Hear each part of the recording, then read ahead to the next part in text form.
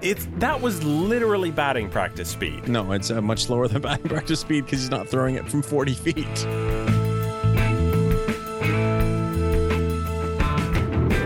Minor league clubs do not pay minor league players. They do not pay minor league managers. They do not pay minor league trainers. Who's the trashiest team in the league, and why is it the Royals? You give me the tough questions.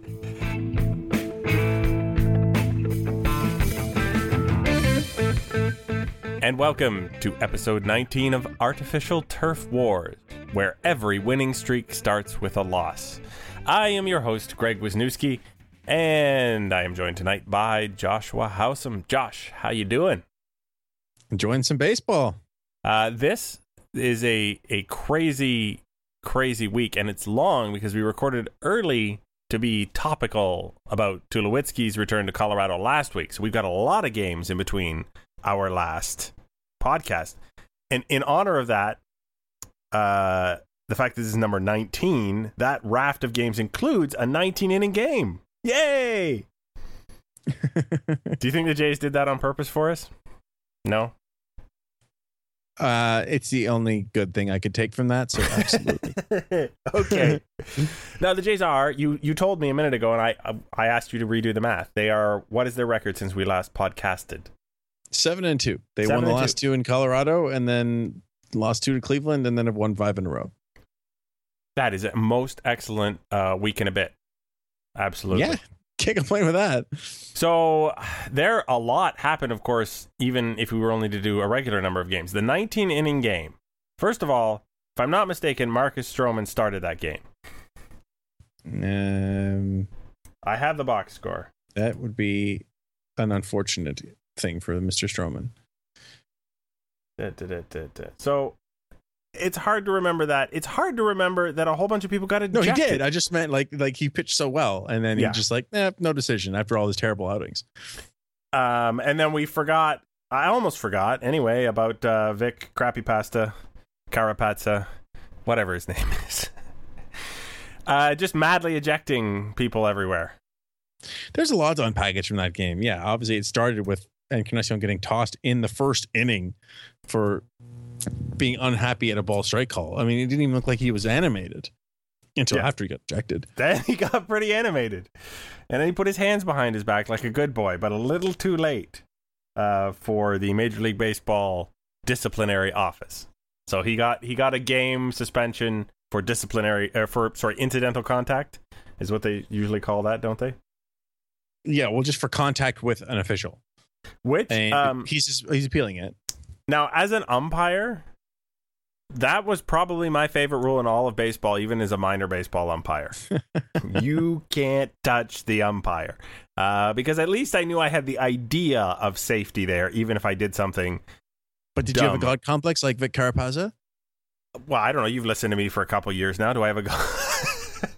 Do you want me to answer? Yes. Yeah, you don't become an umpire without a little bit of self-importance, really. It's okay. I know whatever answer I gave, you're just going to change it in editing. It's quite possible. There's a lot of words you've said over the years. I could put whatever in there we want.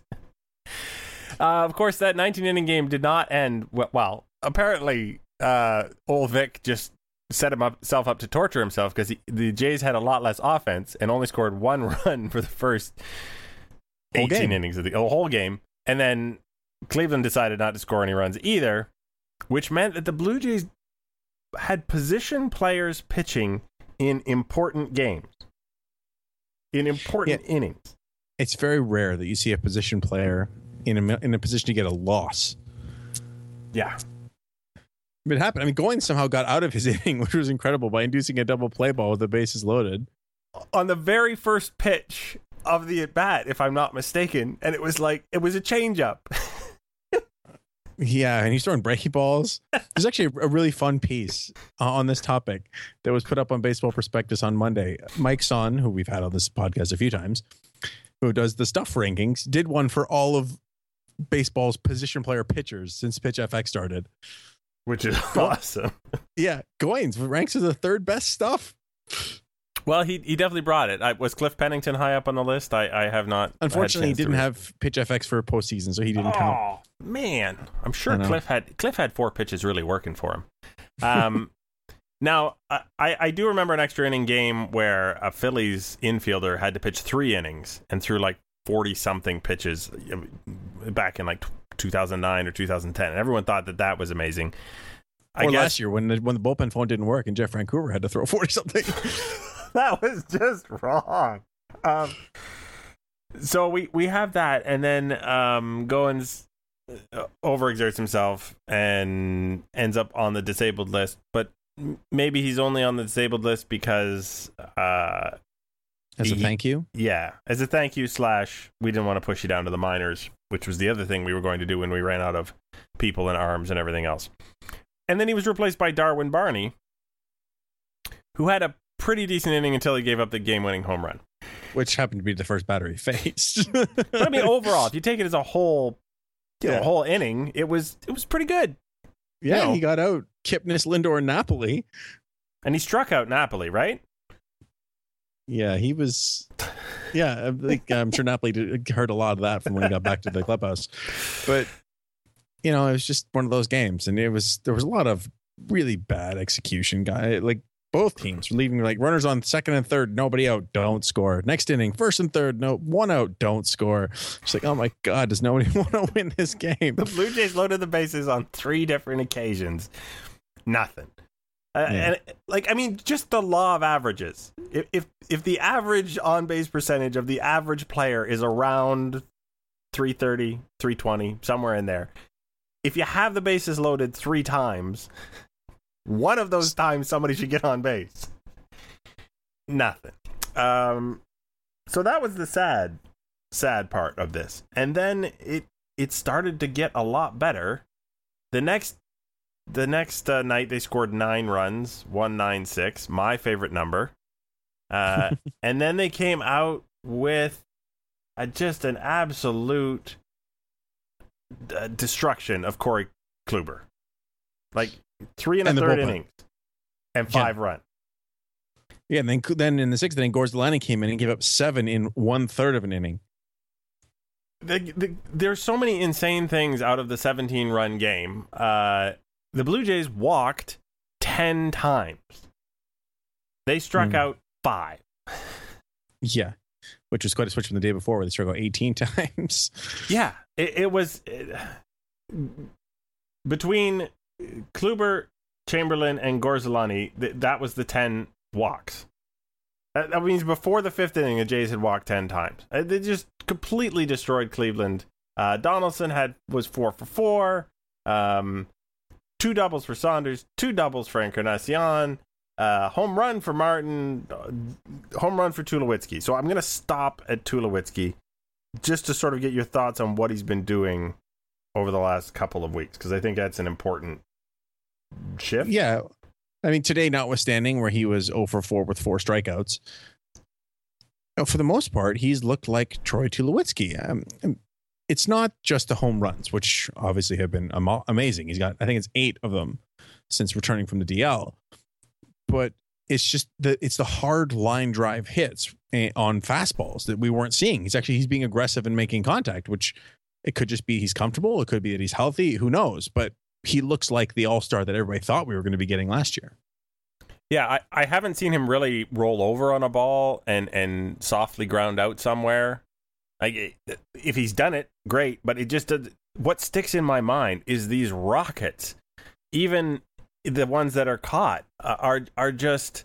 It looks like 100 miles an hour off the bat everywhere. Even if it's not 400 feet, it's just ripped. And it's like, okay, thank you, because we were told that you could do this on a regular basis, and finally, we're here. I'm so happy. He's awesome. Yeah, and I hope he continues to be awesome. We don't know. The last thing about the 17-run game is for the second game in a row, we got a position player pitching. Not second game in a row. Sorry, 2 out of 3. My bad. But we got the position player in the more typical situation, which is, of course, in a blowout. when nothing really matters. Cleveland used their backup catcher. His outing was a lot worse than the Blue Jays guys. Well, first of all, his first pitch came in at 65 miles an hour. Yeah, he was throwing changeups, and Game Gay was classifying them as knuckleballs. Is it a changeup if you never really throw over 70? That's Jamie Moyer. That was literally batting practice speed. No, it's much slower than batting practice speed because he's not throwing it from 40 feet. So he literally got batting practiced. Justin Smoke, as I recall, again, I was at the game. I don't score the games, but he was 0 for 5 until he faced Jimenez. Yeah, Jimenez. And he took him deep. So that was his you're off the hook. I did have a question about the winning streak for Cleveland. Sure. Would you be happy as a Blue Jays fan if a winning streak was extended by a home run off of a position player? Of course I would. Who cares? How embarrassed would you be if 2 position players in the 13th and 14th had actually managed to shut you out to end your 13 or 14 game winning streak? Because that was the alternative, right? As Jays fans, we've never actually had one of these, so it's hard to compare. But I think the answer is just that you, at some point, you just like, you know what? We won 14 games in a row. I don't care anymore. And if it was going to end, it was going to end on something crazy like that. Yeah. Incredible. So the Blue Jays are trying to get themselves into that winning streak position because they've won every game since that ridiculous 19-inning disaster. Yeah, they just swept the crappy Royals, which is, that's nice revenge. Obviously, it's not the postseason, but who cares? Mm-hmm. They beat them up good. The Royals have a lot of people playing for them right now I don't recognize. Yeah, they're not healthy. And their pitching sucks. Yeah, Chris Young didn't fare very well. Like Chris Young, what happened to him last night was what everybody thought the Jays were going to do to him in the playoffs. Well, this year it's special. He's given up 26 home runs in 60 innings. Jeez. That's bad, man. So the all-time record for home runs in an entire season is 50 by Blyleven still. Blyleven, yeah, but he did that in almost 300 innings. That's what I was thinking was probably a lot more than... So 120 innings if Young keeps this up? And he's broken the record. Yeah. Do they have anybody to replace him with? I guess we'll find out. Chris Medlin, the guy who was supposed to do it, left his start with pain in the minors. So who knows? Dylan G. Basically, the Royals pitching is in dire straits. And Wade Davis, their ace reliever, is injured. Yeah. It seems to me like there are very few good-looking starting rotations in baseball this year from teams that you might expect to have decent starting rotations. I know the Royals were never supposed to have a great one, but Boston's is ugh. New York's is Tanaka and maybe Eovaldi on a good day. Spathia is pitching pretty well this year, but basically there's a lot of bad pitching. The Jays are the outlier in the division. Yeah, and that's really weird to see. Of course, the Orioles have no discernible fourth or fifth starter. Or second or third. They have no pitching either. It's just the Jays. So if the Jays put the offense that suddenly started coming together with that excellent pitching, my goodness, the sky's the limit. Well, and we're seeing it right now, right? They've won 5 in a row against good teams. Yeah, absolutely. And that means that some of them might be all-stars. Yeah. They were announced last night. We're recording this Wednesday. The Jays are sending, at the moment, 3 players to the All-Star game. I have to start with the best one, Marco Estrada. Yeah, we'll get into. We'll break circle down back to that one. Yeah. Josh Donaldson's going as expected, and Encarnacion, since they take 2 DHs, was pretty much a lock to go as well. And Michael Saunders is up for the final vote, so that's pretty good. Yeah. That's. I mean, unless you've got some kind of crazy voting contingent like Chicago or like Kansas City last year, really 3 All-Stars, starters or no, is a very good representation in my mind. Now back to Mr. Estrada. Yeah, it really sucked for him. I mean, he was so excited to be named to the All-Star team because, I mean, who would have expected that other than, me? He was also named to the DL, Josh. I know. Thing I know. skirting Well, that's the around thing. here. Well, I was getting to that. He was very happy. He was so excited about going, and then now he's not going to be able to pitch. He'll still go, I think, but it still sucks, right? Although it could be good for another Blue Jay. Yes, because there was a discussion on the broadcast tonight that Ned Yost came over to John Gibbons, and he mentioned, this is courtesy of Jerry from the radio, that one of his 3 or 4 players that he's looking at replacing Estrada with is Aaron Sanchez, which would be really cool for him in his second full season. And he certainly deserves a look, especially after his recent performance last start, 8 innings, full look against Yost's team. Yeah, and he looked magnificent. And he has all year. I think I would be surprised if not just with Estrada going out, but Davis can't make it anymore. And if a couple of those starting pitchers throw on Sunday, they can't pitch. I would be surprised if Aaron Sanchez doesn't end up getting named to the team. Which would be awesome. I think Michael Saunders has it in tough, personally. Yeah, I don't think he's going to win that vote. It's too many guys from popular teams. Yeah. Including, well, I'm sure there's horrible puns to be made about all of them, right? That's how they pick those guys. Some kind of horrible gimmick. Yeah. Anyway, so it'll be interesting to track. You can, of course, vote for Michael Saunders if you'd like to prove us wrong. My understanding is if you text 101010 with A4, that is a vote for Michael Saunders. Yep, and you can do it online, and then come Friday, you can do it by tweeting #VoteCaptainCanada. But only on Friday for the hashtags. Correct.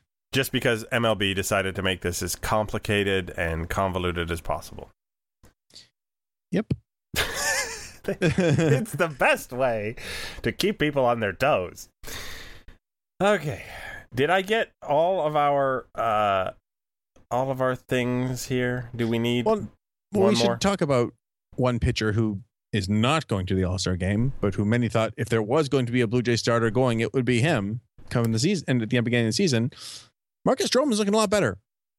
Yeah, that's tonight was 8 innings of 2-run ball. Mm-hmm. And I think it was either 77 pitches. Yeah. He gave himself a light night. No, sorry. He entered the eighth with 77 pitches. He threw 85 pitches in 8 innings, which is crazy. Yeah. And but for a wayward home run ball, he may have gotten to pitch tonight. Yeah. His ground out to fly out, it can't do it as a ratio because it was 14-0. Is that good? It's pretty good. So, and he's making adjustments. He's throwing, again, we talked about this, but he's throwing his slider a lot harder than his curveball now. And he's actually essentially junked the curveball. He's just going to the slider. So it's not like the same breaking pitches over and over again. And he's throwing cutters. He threw more cutters than anything else in this game, and even more than the sinker. And of course, I made the note on Twitter as a joke to the pod account last week that he did in fact get a batter out by elevating the 4-seam fastball for a strikeout. Yes, I remember that. Yeah, but he's making adjustments, as we talked about. Like we mentioned that, like there was good signs by the fact that he was trying to fix it, and well, it seems to be working at this point. I'm not just I wasn't ready to proclaim him done before. I'm not ready to proclaim him fixed, but it's looking good. Yep. Yeah, absolutely. And I think absolutely the you got to wait and see thing always applies to any adjustment, right? Because there's always the adjustment to the adjustment that comes up. But I certainly have good feeling about it. The fact that Marcus Stroman is still the worst starter on the team by ERA is magnificent.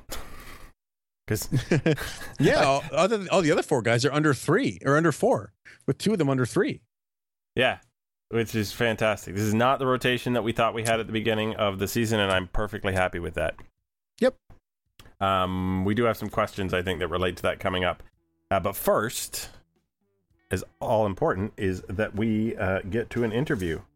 There was a little story that turned into a big story about something called the Save America's Pastime Act, which was about how minor leaguers are paid. Now, rather than try and get into those details here, we're going to talk to someone who's done more research on the subject, and that's Kate Morrison of Baseball Prospectus, and we're going to talk to her about what it means for minor leaguers right now and in the future. And we'll be right back with her after this.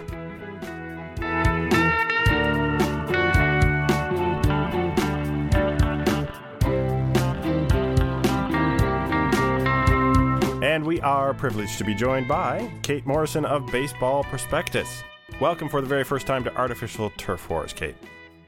Thank you guys for having me. Now, we brought you on for a specific reason, which was there has been a little ruckus, shall we say, about House Resolution number 5580, the Save America's Pastime Act, which has gotten a lot of people up in arms, and it's about minor leaguers and their pay. But maybe you could tell us a little more about exactly what the Save America's Pastime, which seems like I'm going to find out it's a really ironic name for something very shortly, is all about. First off, what is the general rating of this podcast? Because that determines how strongly I can speak on what an absolute family low... show. I don't know. He's got a bleep button. Say what you want to say. Well, then, I mean, it is an absolute load of nonsense. It is completely and utterly misleading. It is, frankly, both unethical and is trying to write in an illegal loophole into something that is, in order to pay people illegally low. It is, that sentence made no sense, but we're going to forge on here. It is frankly terrible, and anyone and everyone who has supported it should be ashamed of themselves. So I just, to sort of, I read over, basically, the only thing in this resolution is it says that it is actually amending a section of the Fair Labor Standards Act in the States, which I assumed is what, like in Canada here, we have the Minimum Wage Standards Act in each province. Is that what the Fair Labor Standards Act is trying to help? So, I mean, this gets complicated depending on how many of your listeners are Canadian, because the U.S. is really dumb. Anyway, so there is the nationally mandated minimum wage, which is managed and partially administered through this Fair Labor Standards Act, which states that if you meet a certain set of qualifications, so I mean, and this is where you get into interns and whatever, but if you make if you work a certain number of hours a week, or if you have a certain level of responsibility, or if this or that, you are entitled to a fair and a fair wage. So right now, the nationally mandated minimum wage is $7.25 an hour, which is not actually a living wage, but that's a discussion for further on down the line. Different states have state mandated minimum wages for the and so I'm pretty certain that California's is higher, and there are a couple of other states that have higher minimum wages mandated for the companies within their state. Basically, what this is trying to do is trying to make, as a class, minor league baseball players exempt from fair labor standards. Now, I have to preface everything with, I am not a lawyer, so my understanding is very broad and maybe in some places slightly incorrect, but that is my understanding as someone who has done a lot of research, particularly pertaining to internships, which may or may not be exempt from fair labor standards / minimum wage / all of these various things. So basically, this was a set of two House representatives, one of whom who has now, who almost immediately the one who introduced it, and then almost immediately retracted her support of the bill, who introduced this resolution. They both have gotten money from Major League Baseball backed lobbyists, or backed, not lobbyists, but lobbying groups. Oh, okay, PACs, which we also don't have in Canada, but we've heard of them. And y'all are making me go back to AP government, you guys. So it is basically an underhanded way of attempting to get out of the fact that, as it stands, Major League Baseball could lose their lawsuit, the lawsuit that has been brought against them by a class of former minor league baseball players seeking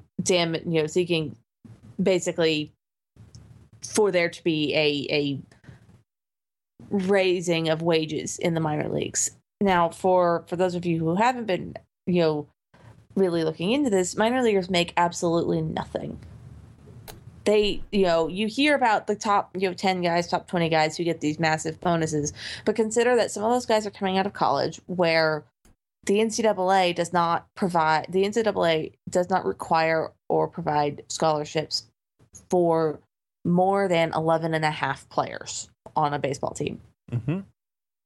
So baseball players are not like football players who have their full scholarships for 5 years. Baseball players have a half scholarship, or they have a quarter scholarship, or they get told, well, you're a preferred walk-on, which basically means we really want you, and you might get some of a scholarship later, but we can't actually give you any money now. Lovely. We want you to come play for us, but, you're paying your own way. Mm-hmm. And so, some of these guys are coming out of really poor living situations. So they're taking that, $1.5 million signing bonus they get and immediately applying it to house payments, or applying it to car payments, or applying it to debt. And then that's not even counting the other, 38 rounds of guys who are getting $1,000 in a plane ticket. And then they're making about $1,000 a month. Yeah. In low A or in short season. And then you get up to AAA and, you maybe get put on the 40, or you spend your entire life, your entire career without being put on the 40 man, which you get a bonus, you get a bump in your pay the second you get put on the 40 man. Mm-hmm. So on average, a lot of these guys are making below the federally mandated minimum wage. Yes. And they're putting in these really long hours at the ballpark. Baseball is not just the 3 hours that you, the fan, show up, watch the game, get really drunk, and then go home. Baseball is, in the minor leagues, the players usually, for a 7 o'clock game, the players will usually start arriving to the ballpark around 2. They'll work out, they'll warm up, they'll stretch, they'll, maybe eat some food, maybe have... do some cage work. They'll have batting practice. This is Frisco, so they'll have a batting practice usually around 4, and then 5, 6 is more game prep, and then the game starts at 7. Game goes from 7 until 10:30 at night. Then they go shower. Then maybe there's a team meeting. Then sometimes they get on a bus and drive 6 hours to Midland to play a game at 2 in the afternoon. So let me put it like they leave Frisco at 11 o'clock at night. A team full of large athletic guys crammed onto a bus, or, a bus or 2. I think I'm not certain how many buses they take, but, it's usually 1, which those buses are not big. And then they get off the bus at, 5 a.m. if they're lucky, in Midland. And then they have to play, the one case I'm speaking specifically of is they have to play a 2 o'clock day game. So you're lots of hours. So you're working. They got to the ballpark at 2 in the afternoon. They worked. They are quote unquote working, as in they are in the presence and employ of the club 24 hours. And that's not even that's because you're on the road. You're going to go back to the hotel. You're going to sleep. Or actually, you're going to get 1 hour to drop your bags off, and then you're going to go to the park because you have to start getting ready for the game that starts at 2. Oh, for sure. Now, they don't usually hit before a day game. Teams don't usually hit before a day game, and there's, you could probably grab an hour nap or an 2-hour nap in there somewhere. Maybe. So basically, there's a lot of hours in there with. There's a lot of hours that a lot of people don't actually recognize or seem willing to give credence to in the public. Yes. And so that's basically what is trying to happen here from MLB standpoint and from this congressional thing, that they're trying to not let any of these hours count towards like pay. to not pay. I mean, they don't really care about how they achieve it. They just don't want to pay them because, correct. Heaven forbid we take money out of somebody's wallet. So my partner and I came up with some questions that where things don't seem to add up for us in this. And the first one, I guess, is there was obviously the lawsuit that sort of spurred MLB to try and get some sort of loophole or some sort of something in their favor here. But what representative in their right mind would actually go to the floor with this? Like, what would be the impetus other than there's a fundamental misunderstanding here that I wish that I could put on a freaking plane banner and fly it around the U.S. The fundamental misunderstanding that MLB seems intent to perpetuate is that minor league clubs, so your family-friendly local organization, are who pay the minor leaguers. Right. She didn't know this. It's implied in the representative. I cannot remember her name right now, but the representative who introduced the bill. She wasn't aware. Yeah, Sherry Bustos wasn't aware, or her team wasn't aware. Somebody wasn't aware of the fact that minor league clubs do not pay minor league players. They do not pay minor league managers. They do not pay minor league trainers. They do not pay the video guy. They don't pay those bills. That is on the major league club. The major league club, which I might remind you, brings in a whole lot of money and sometimes spends it on guys like Albert Pujols. Yes. So this is preying on that misunderstanding that is prevalent across the entirety of the U.S. is that, but this would kill baseball. This is what they want. This was what is in press releases. This is what is in speech. This is that underlying thought that if we pay minor leaguers a living wage, if we pay them a fair wage, this will kill baseball. When it won't. It just won't. Now, here's my question. Mm-hmm. Given all that, how does baseball get away with, in their statement, saying minor league clubs could not afford these massive player costs?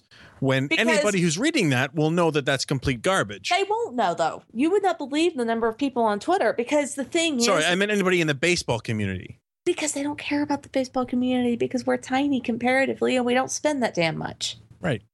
Because the people that they care about are the ones, they're Joe Blow who gets angry, Joe Blow who claps for Jose Reyes and gets angry when, I don't know, J.P. Crawford Nick Williams doesn't run out a ground ball and spends, money and money and money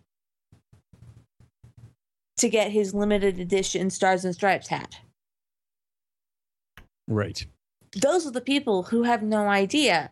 They're the people who think that, you're playing a sport for a living, therefore you don't actually need to, feed yourself. You want to know why Chipotle is so popular among minor leaguers? Because it's cheap and it's protein. Because you can get filled up for a day on a burrito, the size of your face that you've only paid like $5 for. So, given all of what you've just said, one of the points that MLB tried to make in their completely tone-deaf statement was when they said, like other professionals, artists, musicians, etc. Yes. Sorry. I majored in music. Yes. So that's a particularly laugh-worthy statement to me. All right. Well, we'll let the laughs carry some weight there. But it is simply impractical to treat professional athletes as hourly employees whose pay may be determined by such things as how long their games last, when they choose to arrive at the ballpark, etc., etc. Now, there's no choosing. You get cut if you don't show up. Right. Now, the question that I have for you then is, given though that there is variability in that, what is the solution? Is it just to increase the minimum pay, or is it to actually pay an hourly wage? Because that would theoretically create different wages for guys at the same level, would it not? Well, different guys at the same level have different wages anyway. Well, the guys that are doing the same work would normally be paid the same amount. Well, guys they're doing the same work. Your 14-year minor league veteran is making more. He's still not making enough, but he is making more than your just call up. So there is a difference in pay scale there. Your guy that bounces between AA and AAA is going to make more because he has that AAA thing than a guy that just gets stuck in AA and you see him 5 times in a row. Right, but I'm saying if you have 2 guys that walk in the exact same situation, you might end up with different pay scales for them if one guy's forced to come in earlier for a game or one guy chooses to come in earlier. Well, yes. I think it's just their point, right? I don't think people are, well, yes, but they're also obfuscating because they're, saying that, oh, well, they don't have to come in early for games. They could just show up and play 3 hours, which is not true. I get what they're saying is completely disingenuous. But the thing that, as I believe, the lawsuit is trying to actually get a fair wage, not an hourly wage, but a fair wage. We use hourly though because the federally mandated minimum wage is in the terms of hourly, and it is really easy to get across to people who the idea of this is what they're making conceptually hourly. So I don't think anybody has seriously suggested going to an hourly wage for minor leaguers. Got it. But it is easier to conceptualize, $1,200 a month as below the minimum wage. Indeed.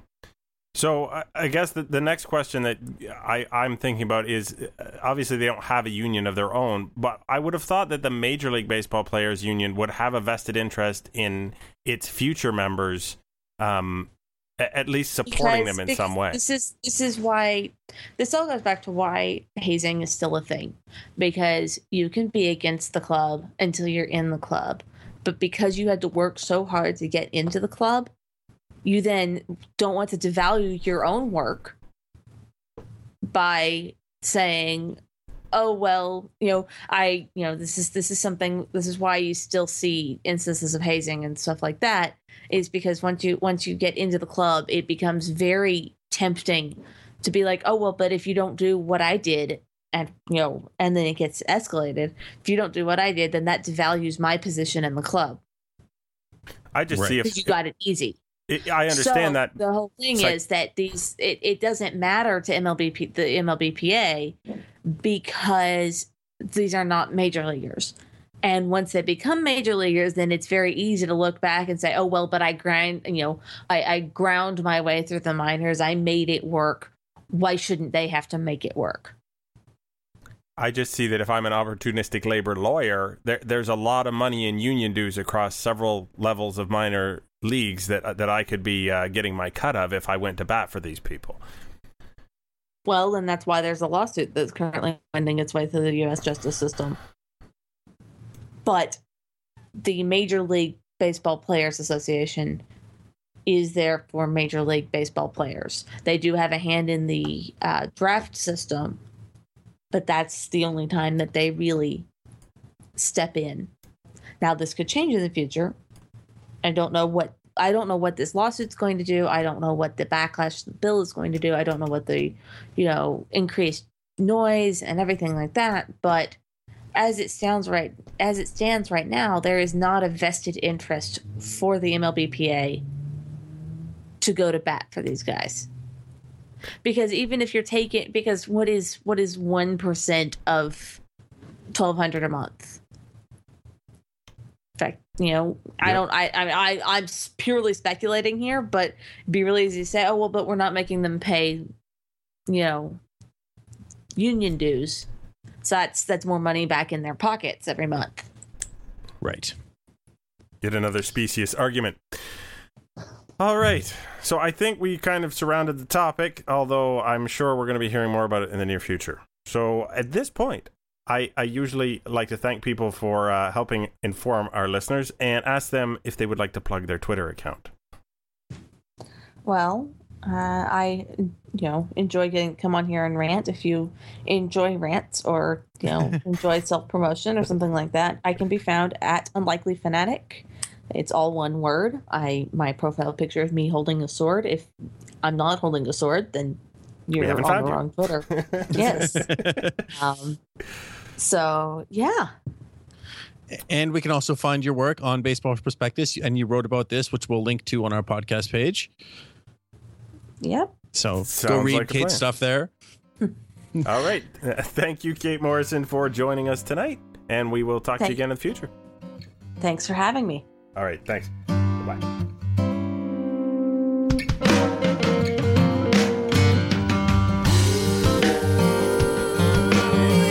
And there you have it, Kate Morrison, and a whole lot of info about a whole lot of unfair treatment of people who Really, it's basically a giant do-over. yeah, which they're not going to do over on this podcast or anywhere else, are they? God, no. No, they're going to dig their heels in and hope that the problem for them goes away, I think. Okay, we have very interested listeners this week. Or, I don't know, maybe they put their thinking caps on last week. I'm not sure. I think people just like doing stuff when the Jays are winning. That might have something to do with it. Okay, the big raft of questions. We should start with the old question first because we just realized we promised to answer something and we never answered it. Yeah, we're big jerks. This is my fault. Yeah. So, yeah, Josh Coles sent in a question 2 podcasts ago. Well, he missed between the last 2 podcasts. And he said he watched the Arizona broadcast in MLB TV, and Bob Brenly mentioned the Jays sign stealing and asked, why is it still a thing? Well, basically, it's still a thing because people are paranoid and don't believe they're as bad as they are when the Jays torch them. I mean, that's the answer. Yeah. I mean, other than every team tries to get as much information as it possibly can about the other team. Yeah, I mean, you should steal signs when we're on second base. If you're not trying, you're not doing it right. There's a reason catchers go into sequences. Yeah, and it's like if a guy's tipping his pitches, same deal. You don't walk up to him and go, hey, you're tipping your pitches until the series is over. Yeah, so but the main question here was like, when will it end? Sadly, I don't think it will. I mean, ever since that stupid Man in White story came out, it's just a crutch for everybody, and it's going to be around for, I would guess, at least a few more years. Yeah, probably. Even though like most of the management team has now changed and half the players have, apparently they still employ the same Man in White. All right. And for somehow all these players who've moved on to other teams haven't said anything. Never broke that code. Yeah. The great Blue Jays silence. Okay.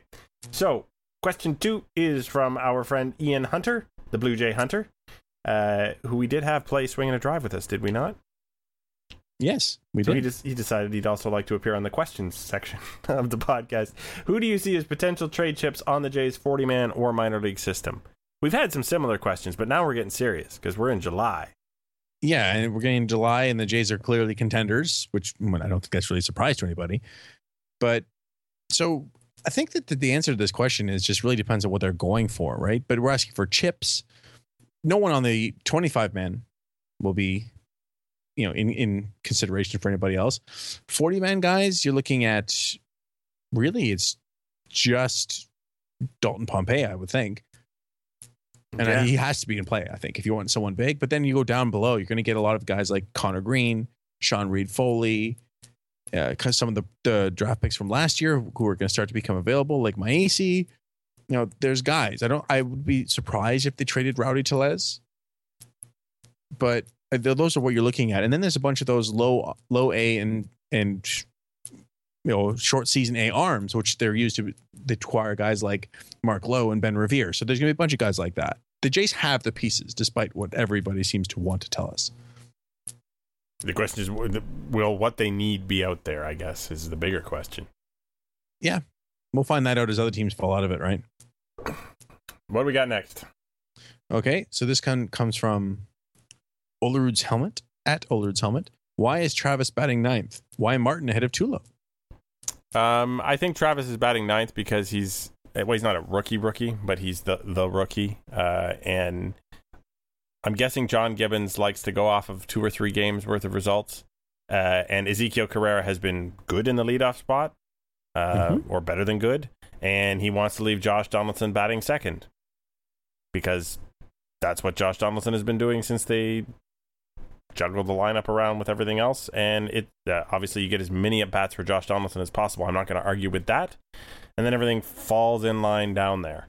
So I think that barring something really poor happening to Ezekiel Carrera or Travis absolutely catching on fire, I don't think you're going to see that change. That's from my observations of Mr. Gibbons. Why is Martin ahead of Tulo? Because I'm guessing he doesn't want to put any mental pressure on Tulo to be a middle of the order hitter anymore. I don't know. Well, I think there could be a couple reasons. One, Martin is hitting really well now too, which seems to have escaped a lot of people's notice because both their numbers are still garbage. But I think that it could be something of, one, they're hitting well, so why change it? But two, Martin is getting on base and Tulo is the power threat. So you have Encarnacion, who is the big RBI power threat, and you go Saunders and Martin to get back on base for Tulo, who's the next big power threat. I think that it requires a bunch of optimism to ever make up a lineup. Because all I ever see is the 2/3 of the time a guy generally makes an out. Yeah. But I mean, but that would be at least the logical reason to do it. I'm not saying there is logical reason, but that would be the one. All right. Next question I have from Lauren Simmons at Lauren Dorfin. Does Gibby actually leave starting pitchers in too long, or does the bullpen just suck? I like these people don't put too fine a point on it, do they? Yeah. Well, in the early parts of the season, it was definitely the latter. Mm-hmm. He was leaving the starters in forever because, well, there were two reasons. The offense wasn't giving them enough of a lead to go to the bullpen, and the bullpen couldn't hold a close lead. Mm-hmm.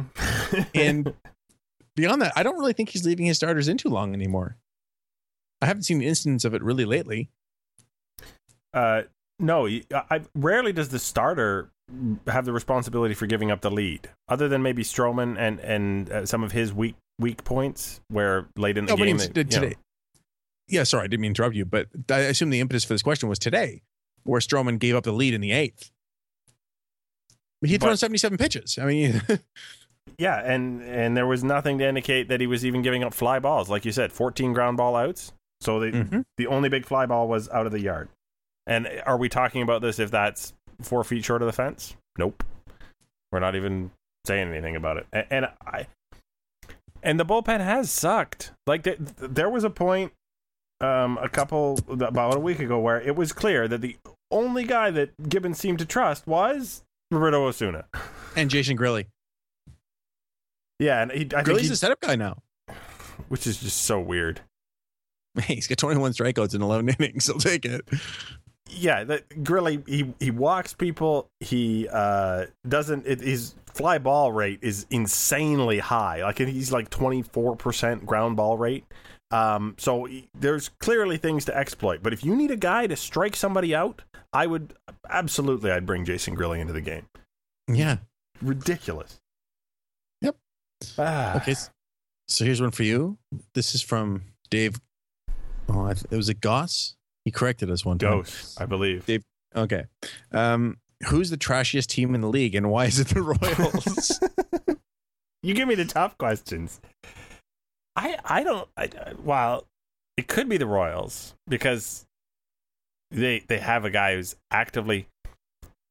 They have a guy who made Manny Machado look like the reasonable option. Well, those are the two teams that are in the conversation here.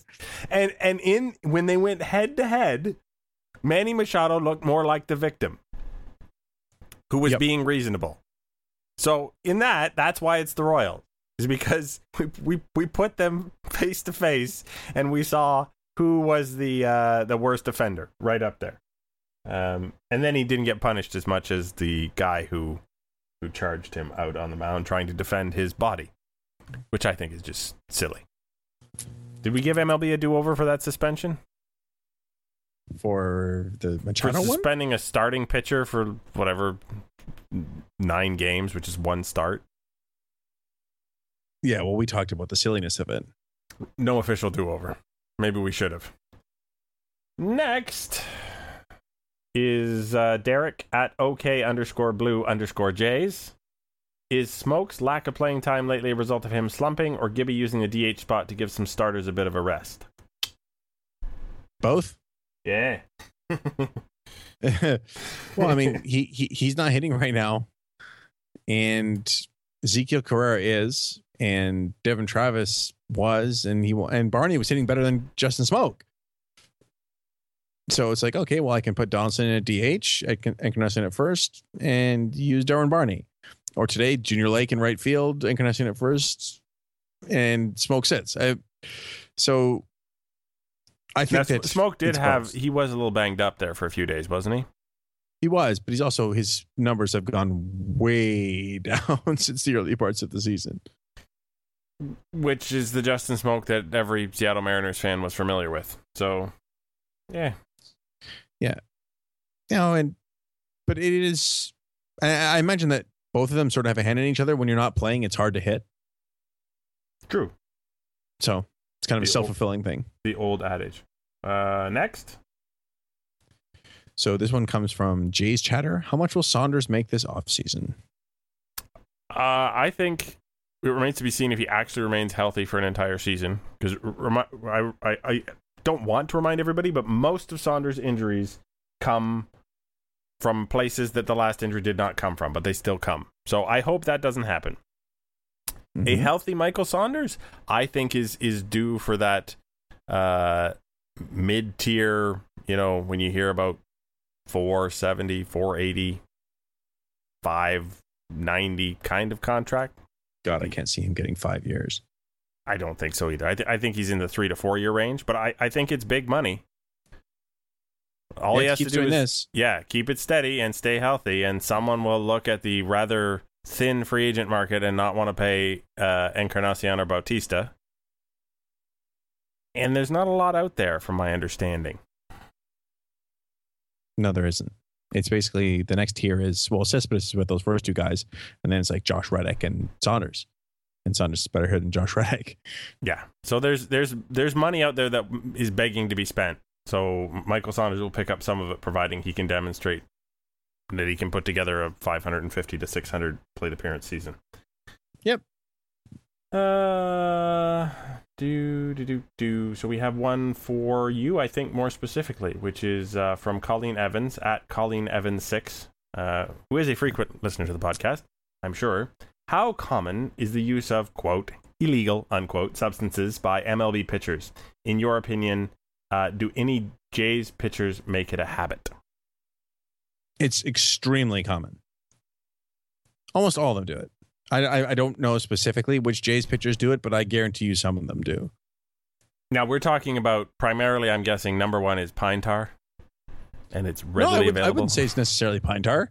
It could be things like just any kind of sticky substance just to help you get a grip on the ball.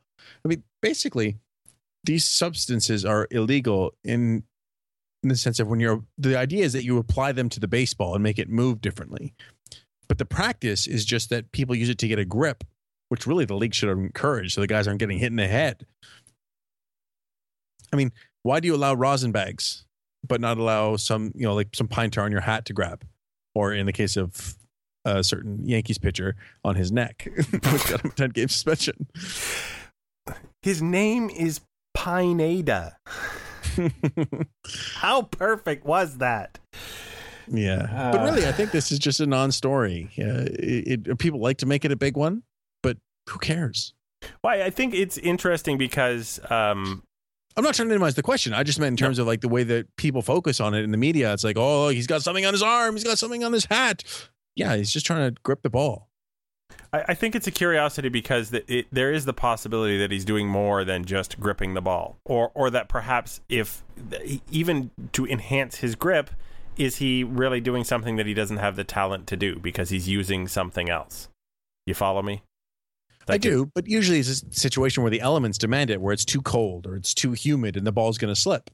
Which is why Clay Buchholz looks like he has taken an oil bath before he walks onto the mound at the indoor Rogers Center. Right. And when you see guys putting on sunscreen when the roof is up. See that? I don't know how much the climate conditions are a problem there. Again, it seems like somebody's trying to leverage something a little more than just to level the playing field. It seems like someone's trying to gain an advantage. And obviously, since there's written rules about not trying to gain that advantage, it becomes a head scratcher. Even for me, I'm not a pitcher, right? So I'm just like, I don't get it. A lot going on there. Yeah, but they don't enforce it, so keep doing it. Who cares? So we did have one more question from Quinn And Quinn asked us specifically, could Dan Schulman do all of the games and replace Buck Martinez? And I think replace or join. Buck or Pat, he said. Yeah. I'm sure it's Buck, though. And just for this, we had something that I think leads into a question about Buck Martinez and whether you want to keep him around from this weekend. This was pointed out to me by one person, then I looked for it on Twitter, and there were a lot of comments about Buck Martinez saying this about a Troy Tulowitzki autograph session. Troy was very accommodating to a group of wheelchair people that were down on the field as well, and signed autographs and made their day. Now, oof. I have trouble with the politically correct terminology for lots of groups of people. But wheelchair people is not a descriptor that ever comes to mind as it's going to work. And if you listen, you can almost hear Buck contemplating whether that's going to come out right or not. Did you catch it? With a little hesitation. Would you like people. We're going to play it one more time because not long. Troy was very accommodating to a group of wheelchair people that were down on the field as well. There's 1 second where he thinks this will be fine. I don't think it's fine. It's just me. So I think we would generally say special needs people. Would that be fair? Well, yes. They just is that an appropriate sort of blanket term when you don't know exactly why the people might have been on the field, and you know, in a group like that? Would special needs seem to be fair? The safe term? Yes, I suppose. Differently abled, I think, is something that you should not saying. You should not say? I think that's offensive. Okay. I think they get that. But one thing you should definitely not be saying is wheelchair people. We don't know what to say, but we know it's wrong when we hear it. So, Buck, that is actually a do-over for you. You can come on the show. You can say any other politically correct term for folks who are in wheelchairs and that Troy Tulowitzki was nice enough to sign autographs for as fans. And we will. This is like this is the what the do-over was originally made for, right? He's speaking off the cuff, right? And he couldn't think of the words. and he chose the really wrong ones. Back to Quinn's question. The reason that Dan Schulman can't do 162 games is because he has a real job for a bigger network. Yeah, he's ESPN's go-to guy. So we're glad he's here for any time whatsoever. And for the record, I like it when he and Buck are together. I have always loved Buck as a color guy. I've never wavered from that. I've loved him ever since he was with Jim Hewson, which is before he was with Dan Schulman. CBC. TSN. Oh, that's right. Yeah, Houston did CBC games later with Jesse Barfield and Rand Smolnick, and it was a train wreck. Because Jesse Barfield mentioned the Nutty Buddy at every possible opportunity. Did you remember that? I do, and Rand Smolnick would have a habit of. So how are we doing? Like, he just cut off in the middle of a sentence and forget what he was talking about. But the announce team, you know, we rag on them a lot. It is hard. Oh, but yeah. Dan Schulman is the best. So we would love him to be around more, but it's just not going to happen. Absolutely. So, after it, and no one, I bet you, who is under 30 knows what the Nutty Buddy is or what the heck I'm talking about. So we'll probably get a question about that next week. I will leave it to you to have a final thought, sir. It's not going to be about Estrada, whose streak ended, so it sort of was. It's actually Troy Tulowitzki. We mentioned how well he was hitting lately, but he completed something that not many people get to do. By homering against Colorado, which obviously it was on the list of ones that he needed, and then Cleveland, he has now hit a home run against all 30 major league teams. Super cool. Yeah. So congratulations to you, Mr. Tulowitzki. If we are going to do final thoughts with records, I'm actually going to give a shout out to Rajai Davis, who hit for the cycle against Toronto in that 9-6 loss, which we forgot to mention in the highlights. Yeah. The cycle's just unusual. It's not a great thing in my mind, but... it was an Ezekiel Carrera aided cycle. Well, you always, everybody needs a little regular Little help arm with the triple. Zeke. I found out something else interesting. Again, I forget who it was on Twitter, but did you know that Rajai Davis actually has the walk-off cycle? He has a walk-off single, double, triple, and home run in his career. That's pretty cool. How do you get a walk-off triple? How slow is that guy? The guy in front of you? Yes. I'm just saying. That is pretty hard. All right. On that note, you have been Joshua Howsam at Joshua Howsam. I have been Greg Wisniewski at Coolhead2010. Our guest was Kate Morrison of Baseball Prospectus at Unlikely Fanatic. And this has been episode 19 of the Artificial Turf Wars podcast. We will see you next week.